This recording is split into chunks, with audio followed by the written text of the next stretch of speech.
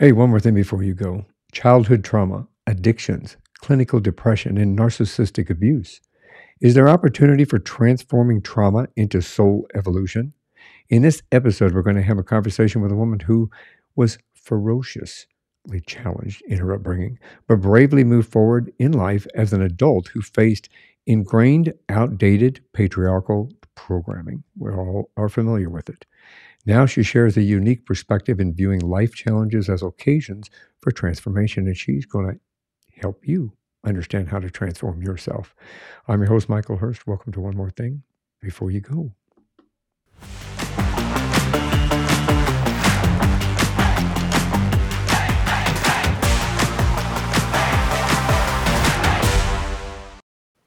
Through her book, Toxic Family Transforming Childhood Trauma into Adult Freedom, my guest, Susan Gold, turns the standard paradigm on its head, courageously leading others through their own journey of abuse, addiction, and surviving narcissism, all while creating a distinctly empowering personal and professional life. Susan developed opportunities for soul evolution and created a conversation to clear toxicity in our family lines and free us from living in a painful and outdated matrix. Her mission is to help us see our challenges as opportunities for soul evolution and create a conversation to clear toxicity in our family lines and free us from living in a painful and outdated matrix. I said that twice. Welcome to the show. I'm delighted to be here, Michael. It's a privilege to be with a fellow survivor. Well, thank you very much for what you've gone through and come out the way you came out on top of what you've gone through, because we all both know that sometimes people don't always have the opportunity to do that. And you have done it brilliantly because you've created an environment for others to do the same and walk the same path. So thank you for being here. It's profound to really have that realization, that we are all really one and we're only a centimeter away from a very different trajectory, as you know, from all the Yeah. work that you did before you became an acclaimed podcast host. It's life can change in an instant. And sometimes we're put into situations that we weren't meant to be in to make that change. And I know that coming from an abusive family, coming from a toxic environment, doesn't always allow us the vision to be able to take those steps away from that. But we'll get into all of that. I really want to, if you don't mind, let's start about in the beginning. Where'd you grow up at?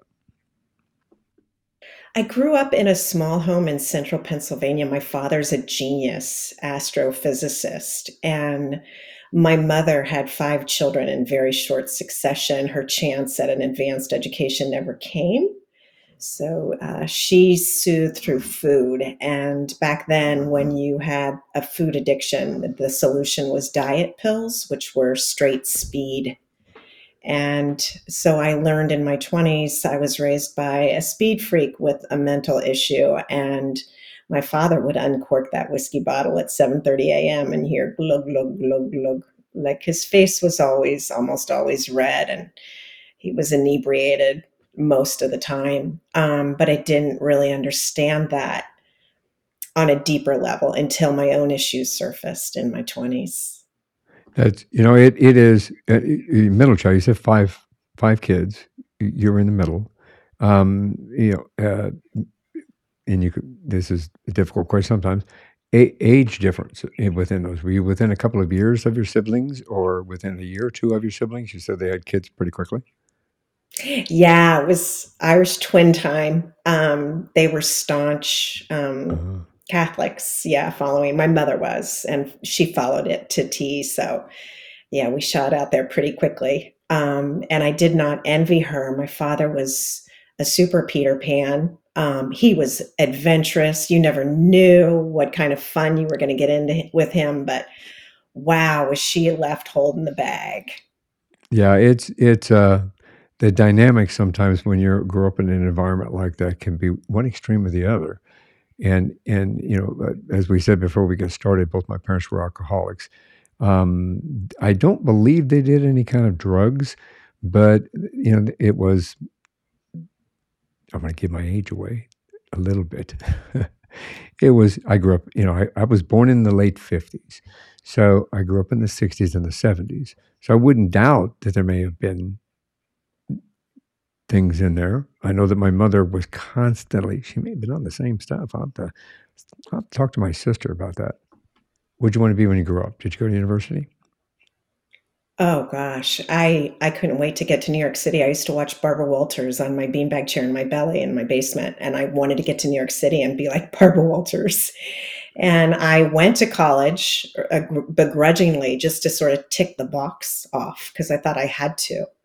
I left my family home the morning after I graduated from high school, 7:45 in the morning, and I didn't go back very often. And I did make it to New York City. When I was 19, I negotiated my way out of college for a term and was living in Greenwich Village on my own, working with a arts management firm, producing a Broadway season. And as soon as I graduated college, I was right back to New York City. I'd been offered a job with that arts management firm, but I wanted something more glitzy, Michael, more in the mainstream entertainment realm, and I got a job at ICM.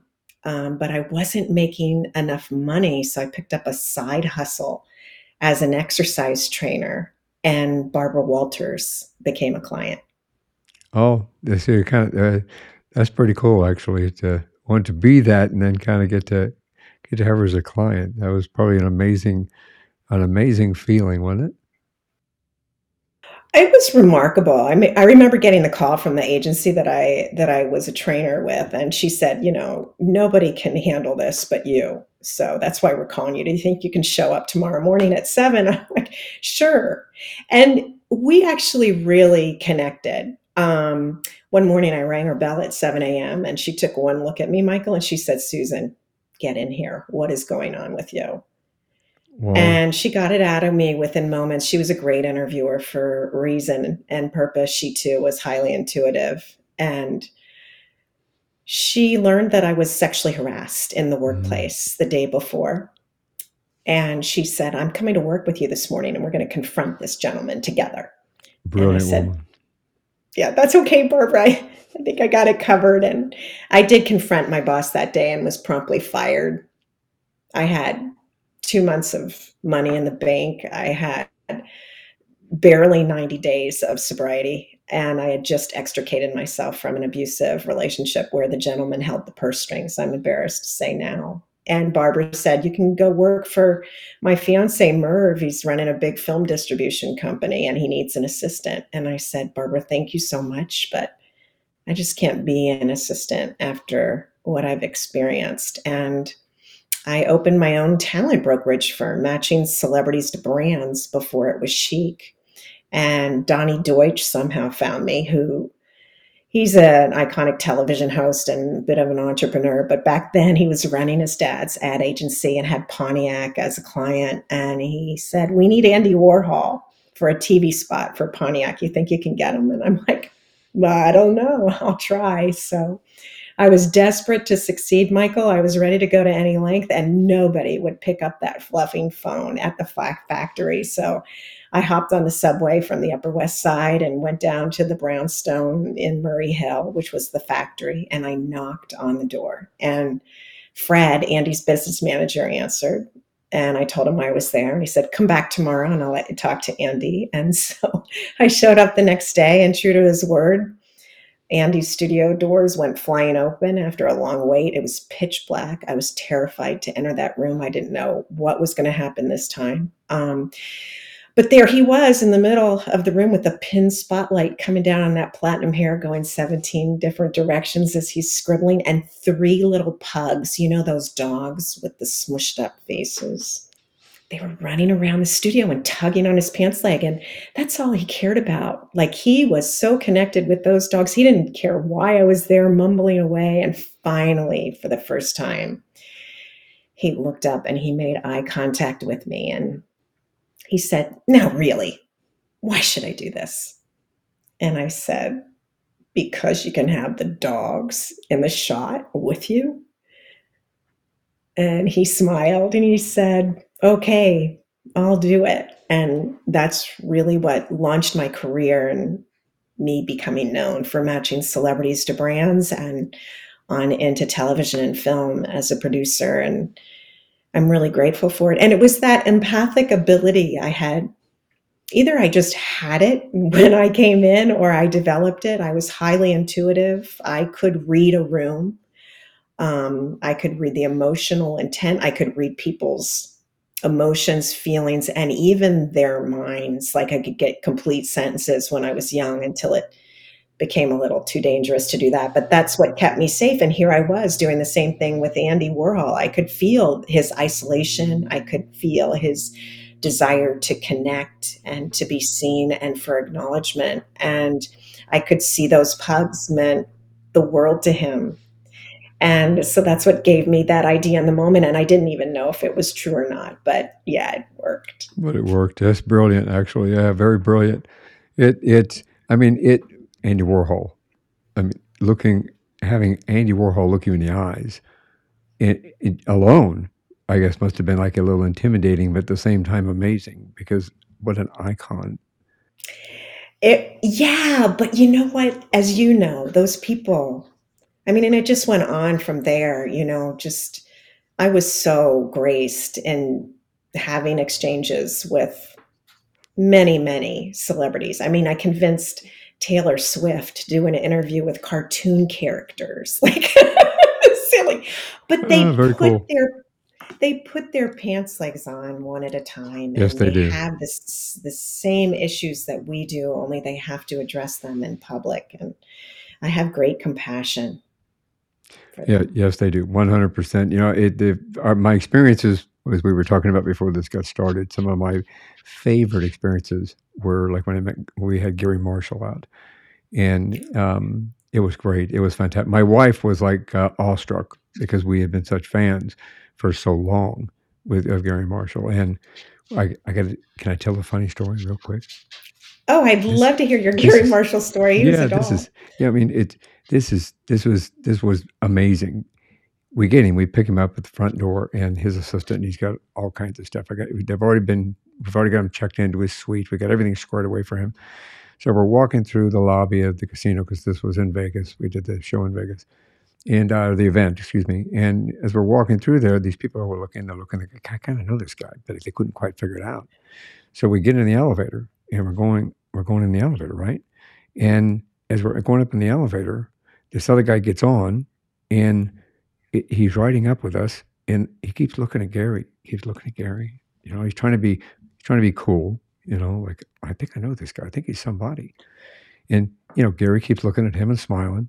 And then the doors open, and the guy gets off, and he's kind of looking again, and he's shaking his head, and he gets off, and he starts walking down the hall, and Gary holds the door, and he leans out, and he goes, "Have a happy day now." And the guy went, "Oh yeah." It was really fun. That's one of my favorite memories because it just showed he was just a fun person. Because he could have told him in the elevator, but he didn't tell him. He just thought he'd just throw the happy days thing out, out the door as the doors were closing. Yeah, it was kind of cool. I really enjoyed it. Um, how did you first realize that you were drawn towards toxicity in relationships? If I can just jump right into that, I think that we as individuals that have grown up in that kind of environment, I think sometimes we're drawn to it, and I think that's the reason I became a police officer. Actually, I think from my side of it, it was kind of when I realized helping to take care of my parents, both of them, and calling in for them when they got too drunk to go into work, and taking care of my little brother, making sure he got to school, and things like this. Um, I went into law enforcement to see if I could kind of mitigate some of that and maybe to help people get out of some of those environments. I took that into a positive aspect of it, but it also forced me to really evaluate my relationship with alcohol as well because I just don't drink and I don't have a desire to drink. But when I look back on everything, I can see what my brother did. My brother became an alcoholic, so he went the opposite direction. My sister is a give and take. She says she has tendencies, but she holds them back. So from your perspective, may I ask? I know that as you grew in life and you became an adult, did you continue getting into toxic relationships? Yeah, I did. It was natural for me. I didn't know any better. I knew the word alcoholic, but I didn't think it had any relation or impact or wasn't anything that I couldn't handle. And I, like you too, was a great caretaker for both of my parents. I was probably 8 when they were fighting brutally outside my bedroom door. My sister and I slept in bunk beds. She had the top, I had the bottom, and I heard my mother pleading for her life. And I jumped up out of bed and I opened the door, and my dad was in a drunken stupor with a knife in his hands above his head. And my mom was on her knees, and I just screamed, "Stop it!" and literally passed out. So these fights, this drama, this was natural. This was a given. The lack of trust, the low self-esteem, the porous boundaries. It was all natural to me. Yeah, I was pushing in my career and I was successful, but I had a deep insecurity that I was not lovable, and I had a deep codependence. I mean, since second grade and Billy Fritz, I had to have some kind of male attention to be okay and to be approved of. And it was a really strong addiction that took years to ultimately break. Um, and the relationships, initially, it was easier to pinpoint. And then the abuse got more covert. Um, and ultimately it was my marriage when I woke up to realize I was with an alleged narcissist, that it was like perfect storm, and it all made sense. Yeah, it's interesting coming from that environment and working in it with the domestic violence, especially during that 4 years that I was specific to that within itself.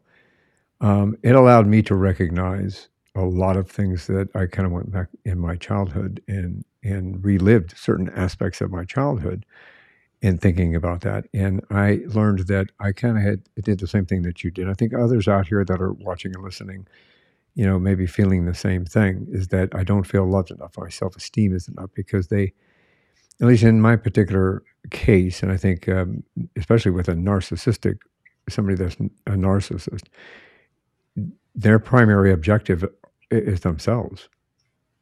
And the other was other people around them, whoever they happen to be. The other people around them are just stepping stones to get where they want, or to feel the way they want, or to be the way they want from that perspective. And understanding and seeing that takes strength and courage, I think.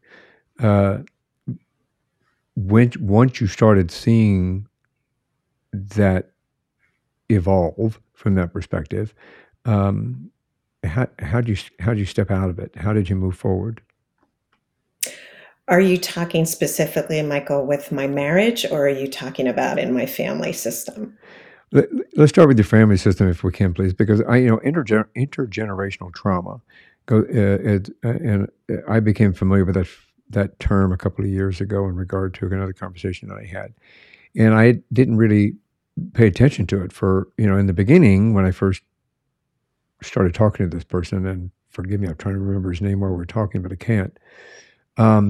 It was way back in the first 50 episodes that I had done.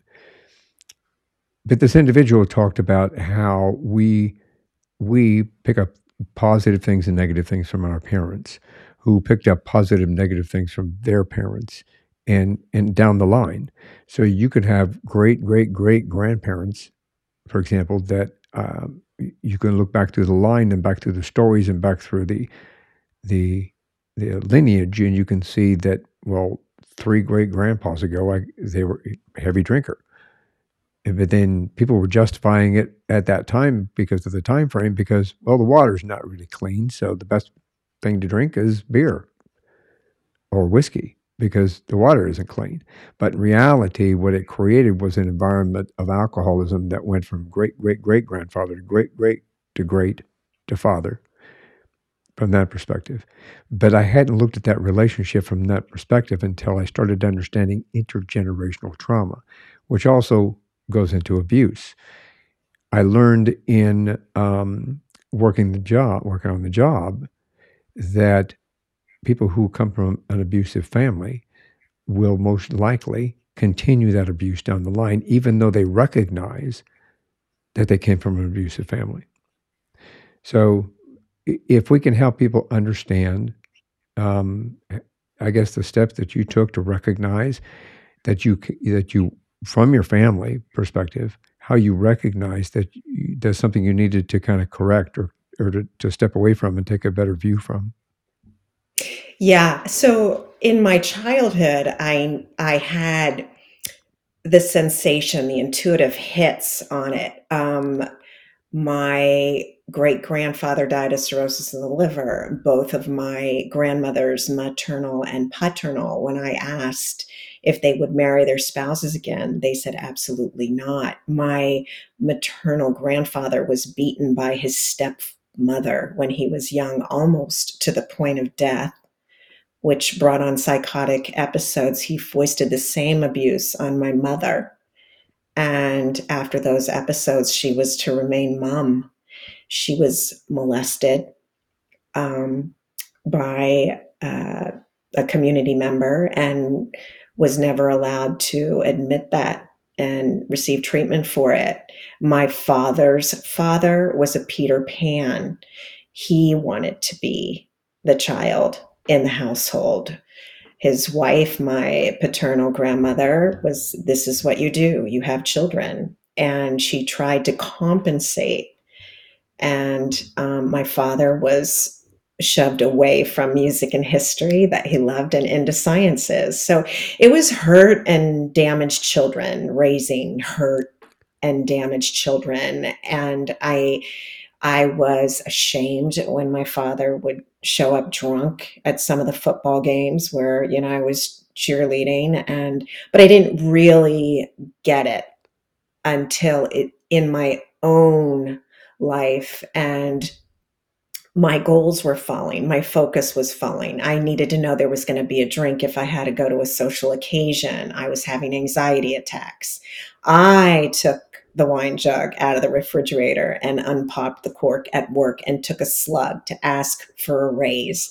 And I was replicating my father's behavior. I was sneak eating, overeating, and replicating my mother's behavior. I was fighting. And so I, to my credit, asked for help and was referred to a therapist, went to his office. Even though back then you didn't go to somebody and pay them to talk about Yeah. your problems. But the first thing I said was, my life is out of control and completely unmanageable. And he immediately started talking about, was there alcoholism in my family? How much did I drink? How much did my father drink? And I didn't get it. I was like, I'm happy when I drink. My father drinks right along with me. There's nothing wrong. So he suggested I stay clean while I was in treatment with him, check out some meetings that might help, and meetings that might help about what it's like to grow up and a child of an alcoholic, and that I go to other meetings to learn about my father's drinking problem, which was very clever. And I caught on pretty quickly. And it was really identifying with what was shared, especially with other adults who were raised by alcoholics. I mean, we sat around a conference table and they were sharing the exact things that happened in my home. And I thought nobody else experienced or knew about this. It was stunning. And then when in my own marriage, when I knew it was falling apart, I had to go inward. And the sensations that I was feeling were so historic. It was like bringing the map forward. And the fear of being abandoned and neglected was not just from this timeline. It was ancient. The fear was so deep because I was pulling the weight. I had bought our family home.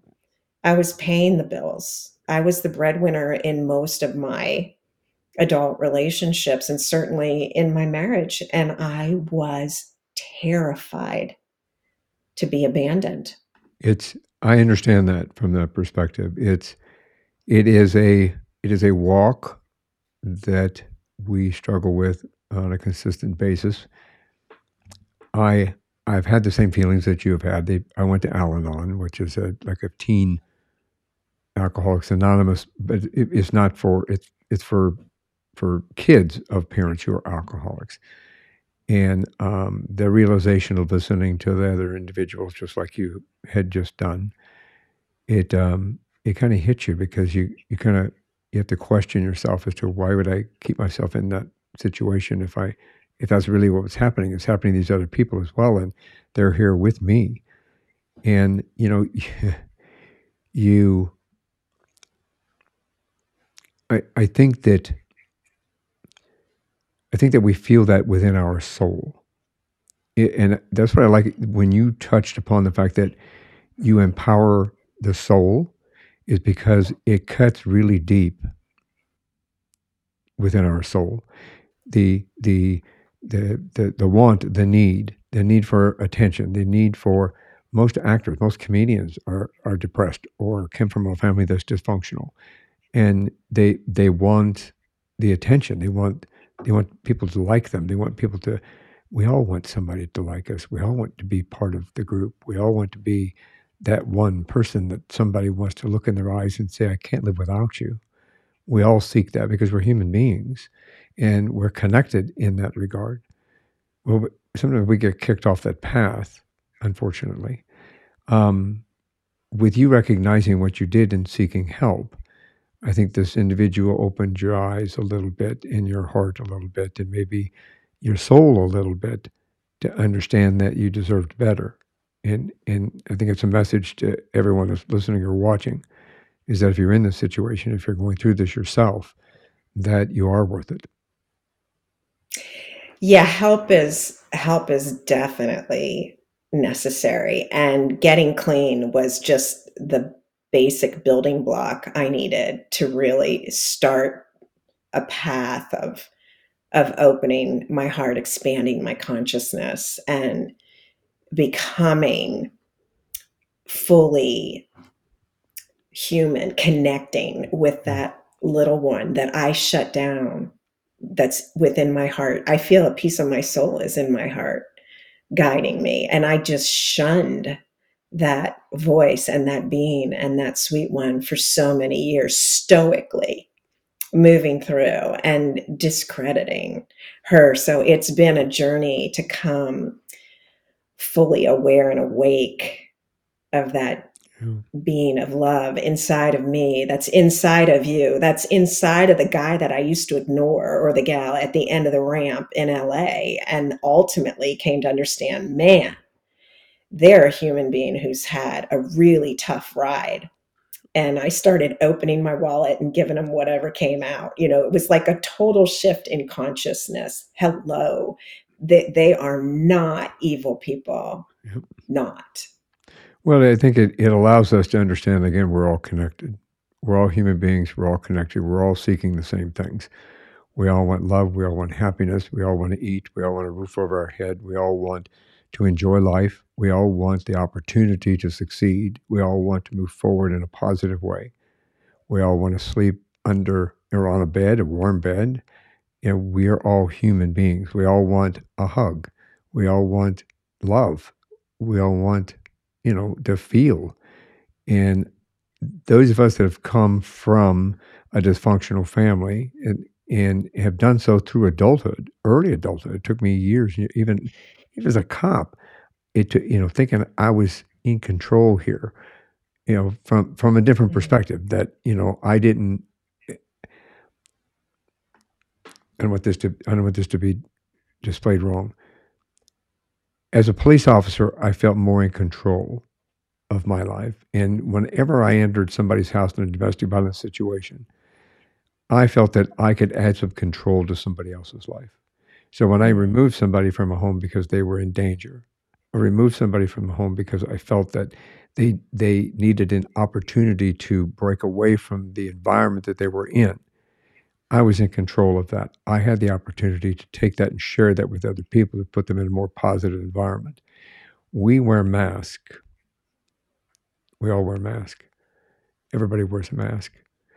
And coming from a dysfunctional family, I felt the embarrassment that you felt when your father shows up to you to the football game when you were cheerleading intoxicated. Mine did it while I was in a play. Mine did it with my with my it it just it it is a feeling that never really goes away, but it's something that we can improve upon and make sure that it doesn't happen down the line. So I made sure, for example, my kids, I tried to take some positives. My parents did give me some positives. I'd like to take the positives from that and embark them onto my kids because I felt they were positive. And then I take the negative aspects of what I grew up with and make sure my kids understood what that was and how could obtain the tools that they need to make sure they succeed in life. And I think we all have the opportunity to do that.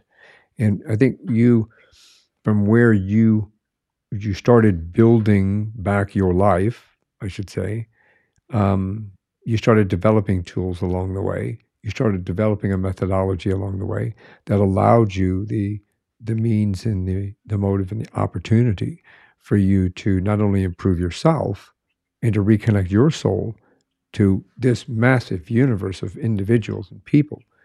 And from a humanitarian perspective, that we're human, we're compassionate, we are empathetic. We all need something. We don't know what somebody, like you said, we don't know what somebody's gone through that's sitting at the end of that ramp.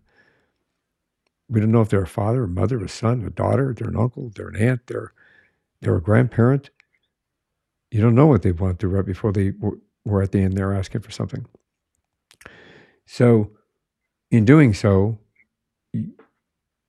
how did you learn to start taking the first steps into improving your environment, improving your situation?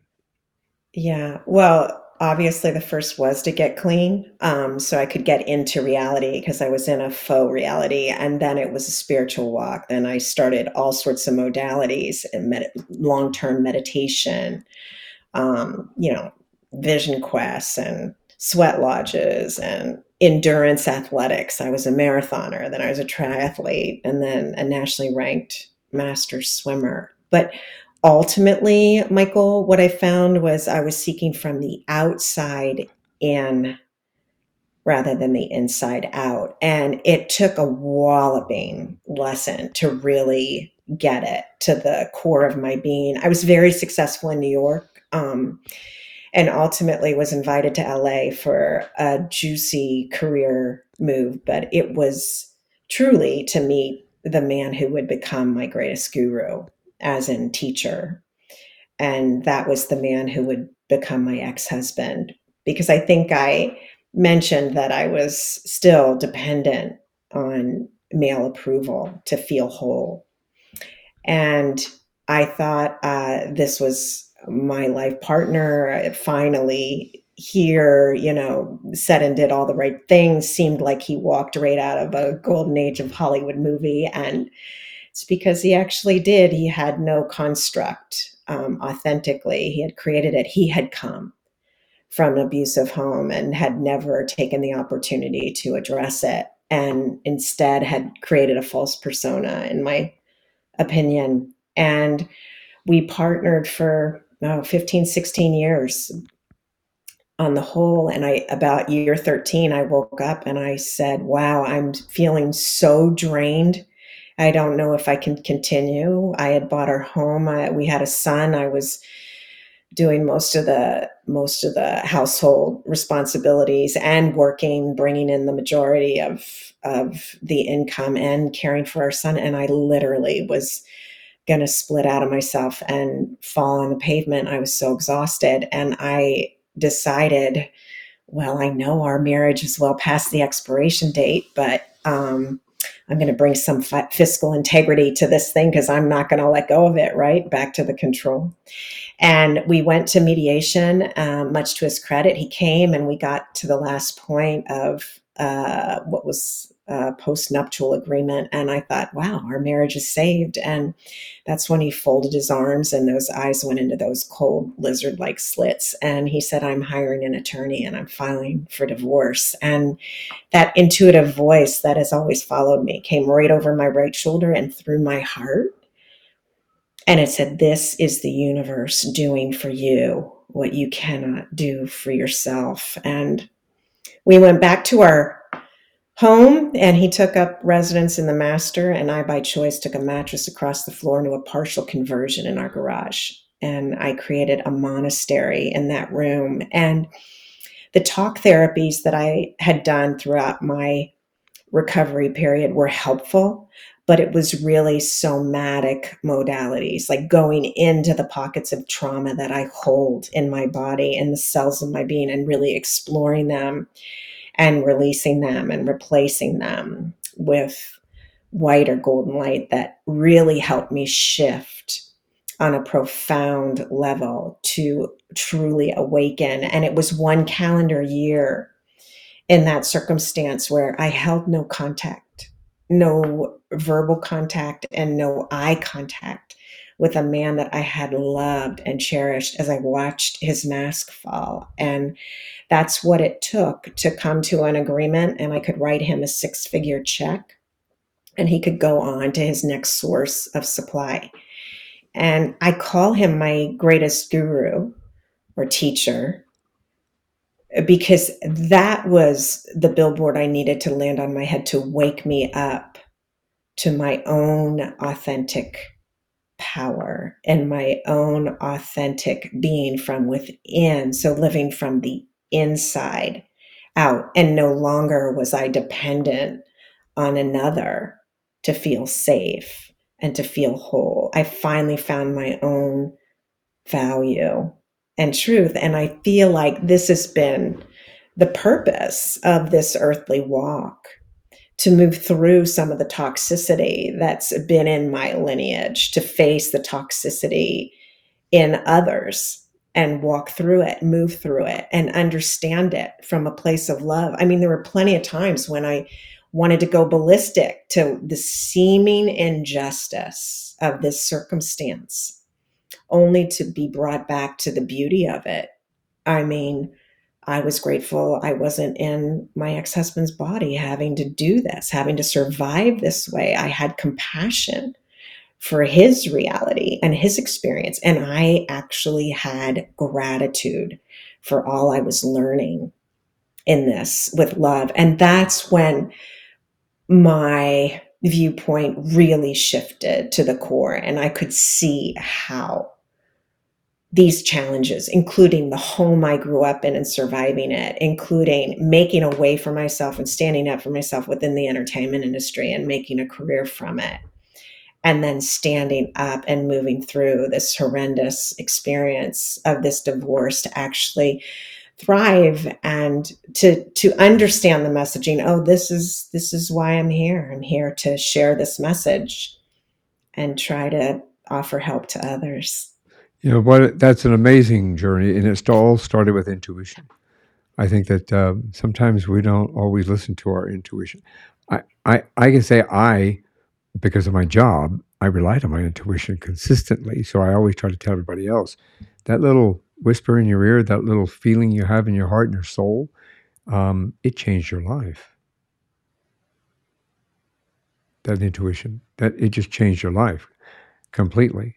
And at least from my perception, you were able to take that intuition in your heart and grow it into something that made you a more confident, empowered individual that was able to move forward in such a positive way that you create an environment not only for yourself to heal and move forward and recognize where you have come from, but to allow others to walk that same path with confidence and empowerment and courage. So it started with intuition and meditation. I love meditation, by the way. I use it every day. I didn't used to use it, but now I have to do it. I'm almost addicted to meditation now. So it creates it. Yeah, it's good. It's just good. I think that how does that, everything that you just went through, I think is an amazing opportunity for us to understand a healthy mind body connection. Um, can you help us to understand that, how that connects and how that helps us to kind of excel within ourselves and to give us the courage that we need? Well, healthy mind body connection for me was again foisted upon me when another false persona got stripped away. I mentioned I was an endurance athlete and I kept having injuries as a marathoner. So I got the genius idea, well, I'll spread it out over 3 sports and maybe I won't get as many injuries. So I started triathloning, and then I was having trouble off the bike and into the run. And so I decided, okay, I'm just going to focus on master swimming. And I tried training like an NC2A athlete and hired Olympians and world class swimmers to train me, and was throwing kettlebells and going into the hot yoga room. And I had to realize I was using exercise like a heroin addict. And ultimately, I couldn't walk around my block. So that lesson really helped me tune in and understand I am worthy of saying no, of not having to achieve. There's so many times I was up at 4 in the morning to jump in that pool at 5:30, and it's 38 degrees in Pasadena on the deck and 76 in the pool, and I'm freezing for the hour and a half. And you know what? I don't have to do that anymore to be okay, and to that's not the most loving thing I can do for my being. And that's been a total shift to really tap into that. I didn't know if I wanted spaghetti or Chinese food for dinner, and I didn't think I mattered to make that decision. And it's been an evolution for me to take a breath and to stop and say, hey, wow, maybe I don't want to call that person and have a conversation right now. Maybe I feel like taking my dog out for a walk and soothe first before I have to express what I need to express in that phone call. This is a new universe. This is a new zip code. Giving myself that kind of space and others that kind of compassion. That's an interesting moment of truth within yourself. I think that, some of us, I recognize a couple of things in what you had said in regard to some of us have gone through stuff that I didn't have an issue with alcohol, but I had an issue with work. So my addiction was work, work, work, work, work. And it took me a really long time to understand that that was an addiction. I would put in, I'd volunteer for every shift. I'd volunteer for everything I could get my hands on. And it was, as long as I was working, I didn't stop to think about stuff. My wife, I'm proud to say that she's gone, this is her 3rd year sober now. Oh, wow. Yeah, she just achieved that recently. Um, she had realized, and she grew up with an alcoholic father, and she recognized that she would overeat, she would stress eat, she would do this. When that didn't work, she would move on to something else. She realized that when to fill a void that she has since worked through, to be honest and open, she has since worked through and recognized within herself that she kept, it was like she would exchange one addiction for another. Mm-hmm. Do you think others experience the same thing, or is that, is not isolated with my wife or with you? Other people feel that they exchange one addiction for another. How do we recognize that we're exchanging one addiction for another? Can we help people understand how to recognize that?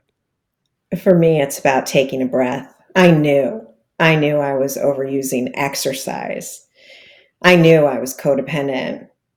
I knew that I took things to the extreme. It was just a piece of my personality, but really had to run me over to really stand up to it. So I think we all need to hit our bottom. We all need to learn authentic surrender. And if you try to surrender inauthentically, it's just going to backfire on you. And yes, I think that we've created through our structures a natural attraction to addiction. I mean, my son's college roommate, double major, double minor, working a job and an intern all at the same time while he's going to school. I mean, it was just insane, just this insane need to be perfect and do more. And I think it's luckily starting to crumble. The cracks are showing, it's not working. And we need to slow down and give ourselves space and the tools we need, the support we need to address these outdated, broken ways of coping, of being, of creating exchanges that I believe has been programmed. I believe so as well. I think that when you watch movies, TV, whatever it happens to be, and especially in the 40s, 50s, 60s, 70s, 80s, it was to relax, get a drink. To relax, have a smoke.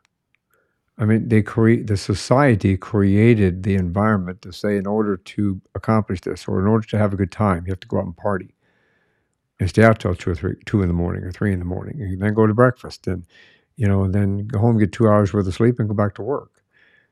And I can't say that I didn't do that. I did when I was really young, back when I could. I'm too old to do that now. But it's plus I've learned, of course. But I think that the opportunity for individuals to really kind of understand that we have a choice in life, and no matter what circumstances you come from or what circumstances you're in, that choice is a valuable tool to take your first step. You have a choice. You have to choose to move forward. You have to choose to recognize. You have to choose to be able to take the step outside of that arena and get some help. And sometimes it's difficult, sometimes it's hard, but there are those out there that will help. Anyone that's listening or watching that are in those situations, there are options for you to get help, to help you step out of that, and to help you recognize that, and to help you come to the realization that Susan has come to, and that I came to. It's a journey, no matter what you're going through, whether it be depression, anxiety. And correct me if I'm wrong, but coming from the type of dysfunctional families that we come from, it not only creates a self-esteem issue, but it creates a potential addiction issue. It creates depression. It creates anxiety. It creates so many other. It compounds upon each other. I think, and sometimes we have to pick away at that one at a time. Would you think? Yeah, for maybe not one at a time. I mean, for me, it was sort of a chiseling away at multi layers. The flap would come up, and then another flap would come up, and then because I'm never going to be that perfect place. But it is absolutely living in a different arena when you become willing to surrender and say, hey, I need help with this or that or whatever it is. And quite frankly, most of us do, or we wouldn't be here walking this walk. I agree. Had you always wanted to be an author at one point, or how'd you come to write the book?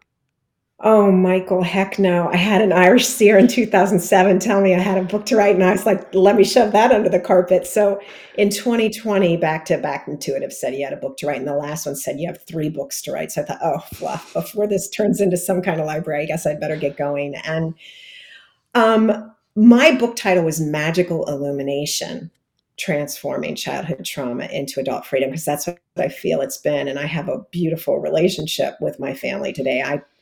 I applaud each of them for the roles they played. And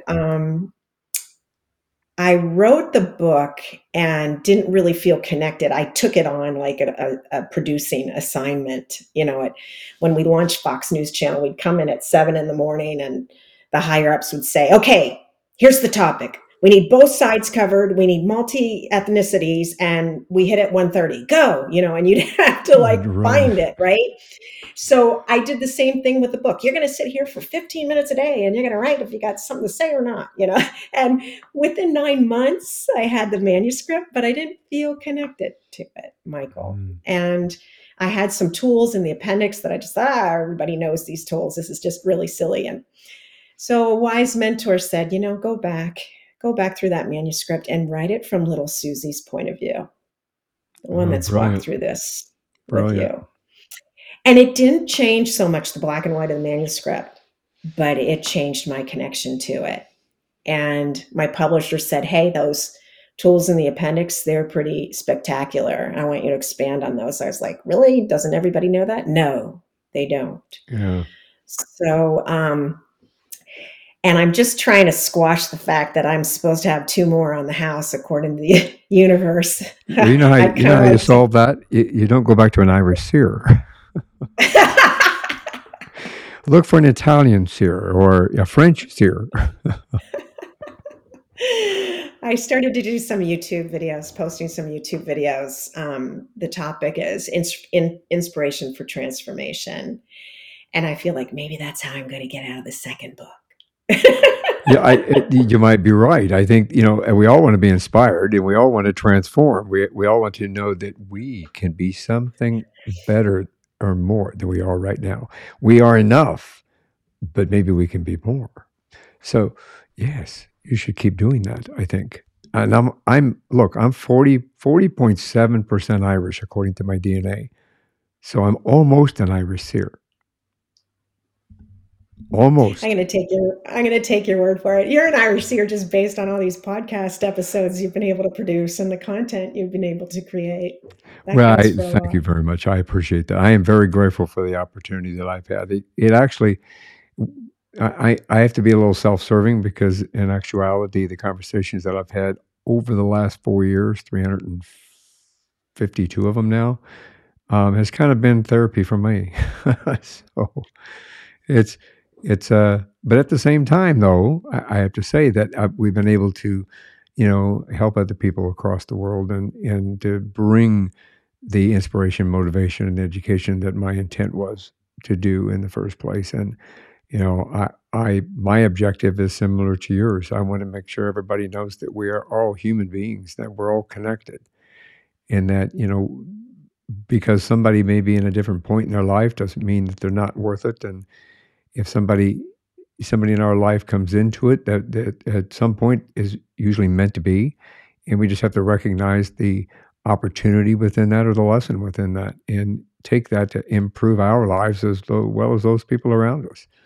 That's why I have conversations with people like you. I think that your journey is a testament to being able to overcome where you have come from and then take that and just explode it on the world.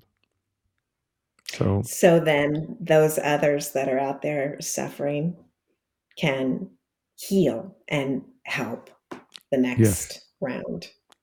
Carry it forward. Pay it forward. That's what we all need to do. And gratitude. You mentioned something earlier with gratitude. I took a quick note in regard to that.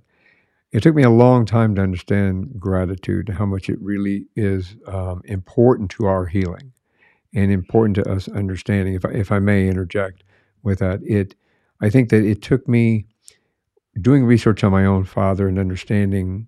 It took me 45 years to get to this point to really kind of understand where and why, for example, he became an alcoholic. I never knew that as a kid because it was back then. It was you're drunk. He went into the facility. They gave him antabuse, and you come out with antabuse. If you drink, it makes you sick, or it can kill you. Or when he came out, he waited till the antabuse wore off and he went back to drinking. I mean, that's just the way they did things when I was a kid. So he never took a proactive approach into changing his circumstance. He just felt that was where he was at. But then when I started doing more research and used my tools that I hadn't used as a police officer to really investigate and understand his background and where he came from. Because his father died when he was 27 years old. His father died in jail at 27 years old. And, I'd always known Grandpa Weinheimer as Grandpa. I didn't know about Grandpa Ray, the real Grandpa, because they kept it quiet because he died in jail. Once I understood that, it gave me a better understanding of, oh, now it makes sense. Between everything that took place and some things that took place afterwards, all the things fit. And then I was grateful. Not the fact that he died, but I was grateful for going, okay, now I understand what he went through and I appreciate what he went through. And even the tenacity to stay in this life after the things that took place, it gave me, it empowered me. It gave me a better understanding. It gave me more empathy for my father's situation and my mother's situation. I found out things about my mother that back in that day and time just weren't talked about. You had mentioned earlier about molestation and sexual assault. In certain times, you kept your mouth shut, which, I have 2 daughters. I have a wife. I have a sister. I'm a male feminist. I believe that no means no, and I believe that you have a right to choose. I'm very adamant about that, and nobody has a right to do anything to you that you don't have that they don't have permission for. And in regard to that, I I found out some things about my mother that now I understand her perspective as well, which gave me empathy and compassion to do in my job. It gave me more empathy and compassion when I was dealing with people in certain situations because I went, okay, now I understand a little deeper. So yeah, gratitude carries you forward in a lot of things. We need to learn to be grateful. Um, could you give us some tools that others can start using within themselves? I know that we're going to talk about your book here and how to get a hold of it and everything, and I know that some of the tools are in the book, but could you possibly share some tips or some advice with us in regard to how someone can help themselves in situations like this? I'm gonna share a really simple one because it's helped me so much and I still use it. A lot of us that come from traumatic backgrounds are carrying that trauma and we live with our central nervous systems on overdrive. We're in a traumatized global world right now with what we're seeing. We're all carrying trauma. So what I suggest is taking a hand, either right or left, doesn't matter, put it on your solar plexus, which is just below your breastbone, and feel the breath go in that place. You'll feel pretty quickly relief just by noticing the breath going in and out with your hand on your solar plexus. And then say either to yourself or out loud, I'm okay. And you repeat, I'm okay, until you feel a whole body release. You'll feel the central nervous system calm down and you'll feel a quietude within you. And that's your authentic being. So that's my recommendation, Michael. That's a great recommendation. I would like to help people understand how to find your book as well as your website. And I know that you've got some tools on your website and a way to connect with you if they need some help. Can we talk about that? Only if you feel drawn, because I'm not a salesperson. I hate when you get this sales pitch at the end. But if you feel drawn, everything is at susangold.us. You can subscribe to my free newsletter that goes monthly. Yes, I don't send you weekly emails, don't worry. And there's a little prelude to my book, which is my first bout of suicidal ideation at 6. If you want to check out the book, it's on Amazon, Barnes and Noble, and all the likely places. And I have a YouTube channel now at Susan Gold is Magical, but it's all at the website susangold.us. And I have a free one-to-one chat. If you're interested, I'd love to hear your story. It's amazing. And I'll make sure there's a link in the show notes to make sure everybody has an easy way just to press a button and connect with you. The book, I haven't read the book completely. I've just started reading the book. It's an amazing opportunity for people to have a better understanding of your journey and how it applies to them if they're walking the same path. So thank you for writing that book. I have to thank the Irish guy. Um, I'll read out. I'll kind of reach out to my Irish roots somewhere down the line. It'll find him, right? Yeah, I might. he's definitely a relative somewhere, Michael. There's got to be. Yeah, we're all relatives together in the Irish, but I'll reach out to him. But thank you very much. I think that this is I think hopefully we've been able to inspire, motivate, and educate. I think that your journey is an amazing one that you've come out on top of. The ain't nobody. I need to say this out loud, but you just brought that up there. Nobody needs to, at 6 years old, be faced with suicidal ideation. And they shouldn't be doing it at any age, but definitely not 6 years old. So, anyone that's out there, obviously, please reach out to Susan's blog or her contact information if you need to talk or if you need someone to discuss this with. And I'll make sure that I've got some. Let me take a breath on this. I will make sure that I have some resources in the show notes as well for individuals who are going through this, that if you feel that you're in a situation that you need to get out of and you don't know which way to turn, then I'll provide you with some resources as well in order to get out of that situation to help you move forward in your life. Susan, thank you very much for being on the show. This is one more thing before you go. I know that you give us a brilliant tool to use, but do you have any words of wisdom before we leave? Well, for me, the answer is yes until it's no. So, also coming from that background, we often cut off opportunities. So, I've learned to just say yes and keep saying yes until I know for sure the answer is no. So, that's a simple one. But, Michael, I really want to thank you so much from my heart. The beauty with which you're producing your conversations, all that you've walked through, your brilliant service to us as an officer, highly ranking, well regarded, what you've walked through physically, all you've produced. It's been a beautiful exchange here, and I'm so grateful. You're going to make me cry. Thank you very much. I really am humbled by that. I really appreciate that. I'm grateful. I could talk for another hour, but I know that we've got to go. Maybe we can have another discussion. Maybe next year we'll retouch base and see how things go. When did you write your second book? Oh, there he goes, egging me on. There you go. See, that's the Irish guy whispering in my ear. He snuck right past my earbud. Thank you very much for being on the show. Thank you for sharing your journey, and I really appreciate everything that you bring to the world. I'm very grateful for that as well. And you too. Everyone else out there that is listening and watching, please, thank you very much for being part of the show. Thank you for listening to the conversation. Please don't forget to subscribe. Please don't forget to check us out on YouTube. And one more thing before you all go, have a great day, have a great week, and thank you for listening.